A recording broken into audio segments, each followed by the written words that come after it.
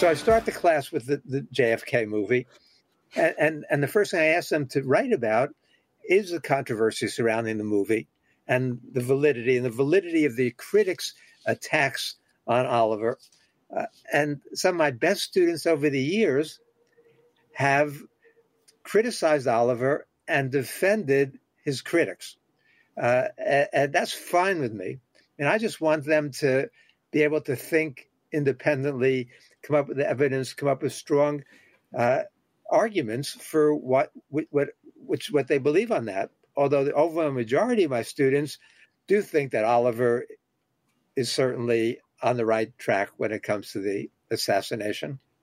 Do you mind if I hop in with some students' perspective real quick, Peter? Sure, please. It was actually, Oliver actually said in the video we're kind of recapping that you were the one who made him into a true historian, and that with making Untold History with you, he kind of finally graduated from college with a history degree, which I thought was nice. But I mean, so I took Untold History for the first time. I think I took it twice for credit, and then probably sat in on it like one more time just for the hell of it in 2015, right? So I was we were kind of in the post Oliver Stone era where people know who he is. They might have seen Platoon and know about JFK, but he doesn't have the same like cultural celebrity clout that he did in the 90s, obviously. And when we still open with JFK. At that point, we had Untold History to intersperse as well. But when we started with JFK, I understood very quickly why Oliver Stone was not like this prestigious figure he once was, and that the kind of ignorance surrounding him and his lack of relevancy to the youth, even though he was still trying desperately to connect with them, was very much intentional.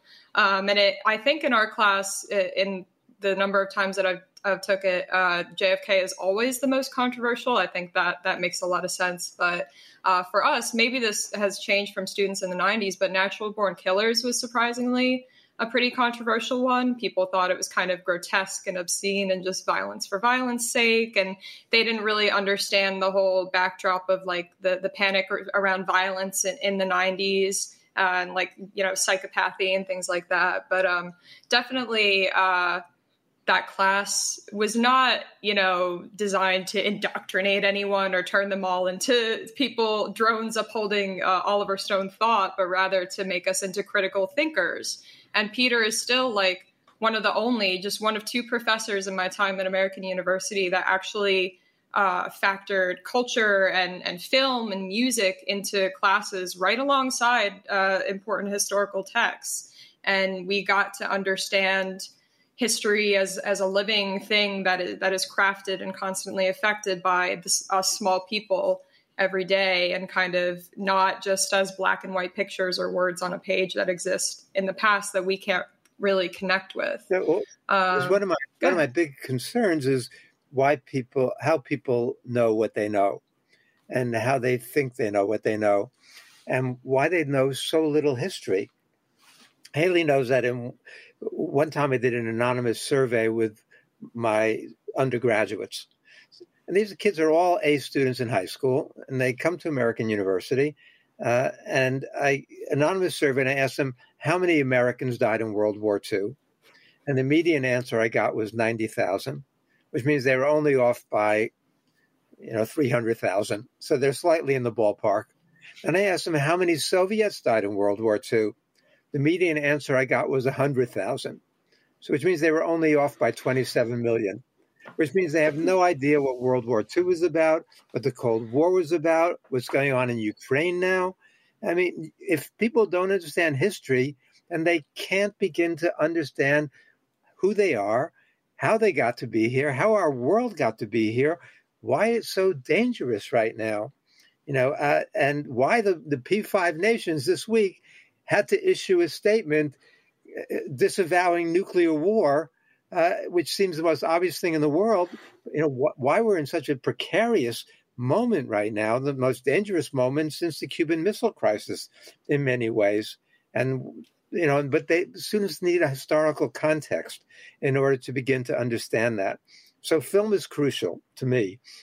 And in most of my classes, especially my more advanced classes, I not only have the students read a book a week, I have them watch a movie outside of class each week as well, which I guess is a lot more demanding than most professors. But if they do the work, it's also much more rewarding.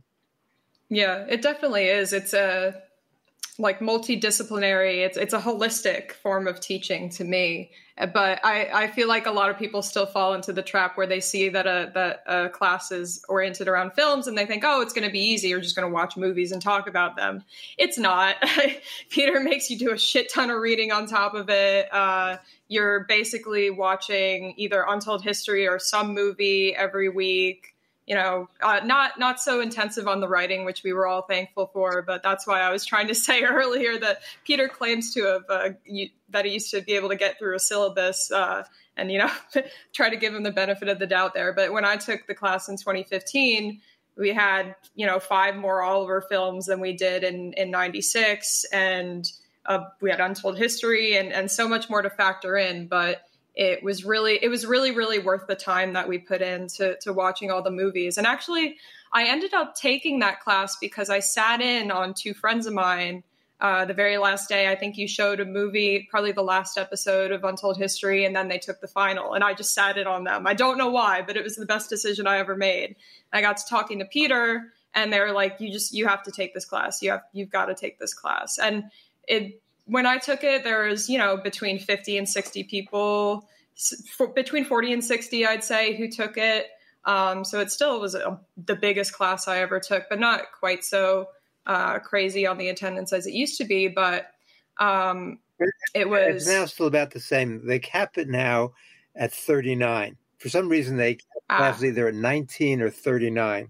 So the big classes are capped at 39.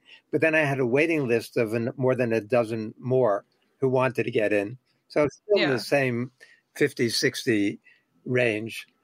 It would have been a miserable experience taking that as a large lecture, not getting the discussion, because getting into the nitty gritty and debating all this stuff, it was probably the most illuminating part of the class for me, and talking to the guests. And you just don't have time to do that when you have a big group. And the other most controversial movie, the other one that splits them, is Heaven and Earth.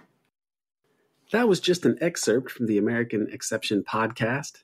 To hear the whole episode, as well as archived and new episodes, please subscribe to the American Exception podcast at Patreon.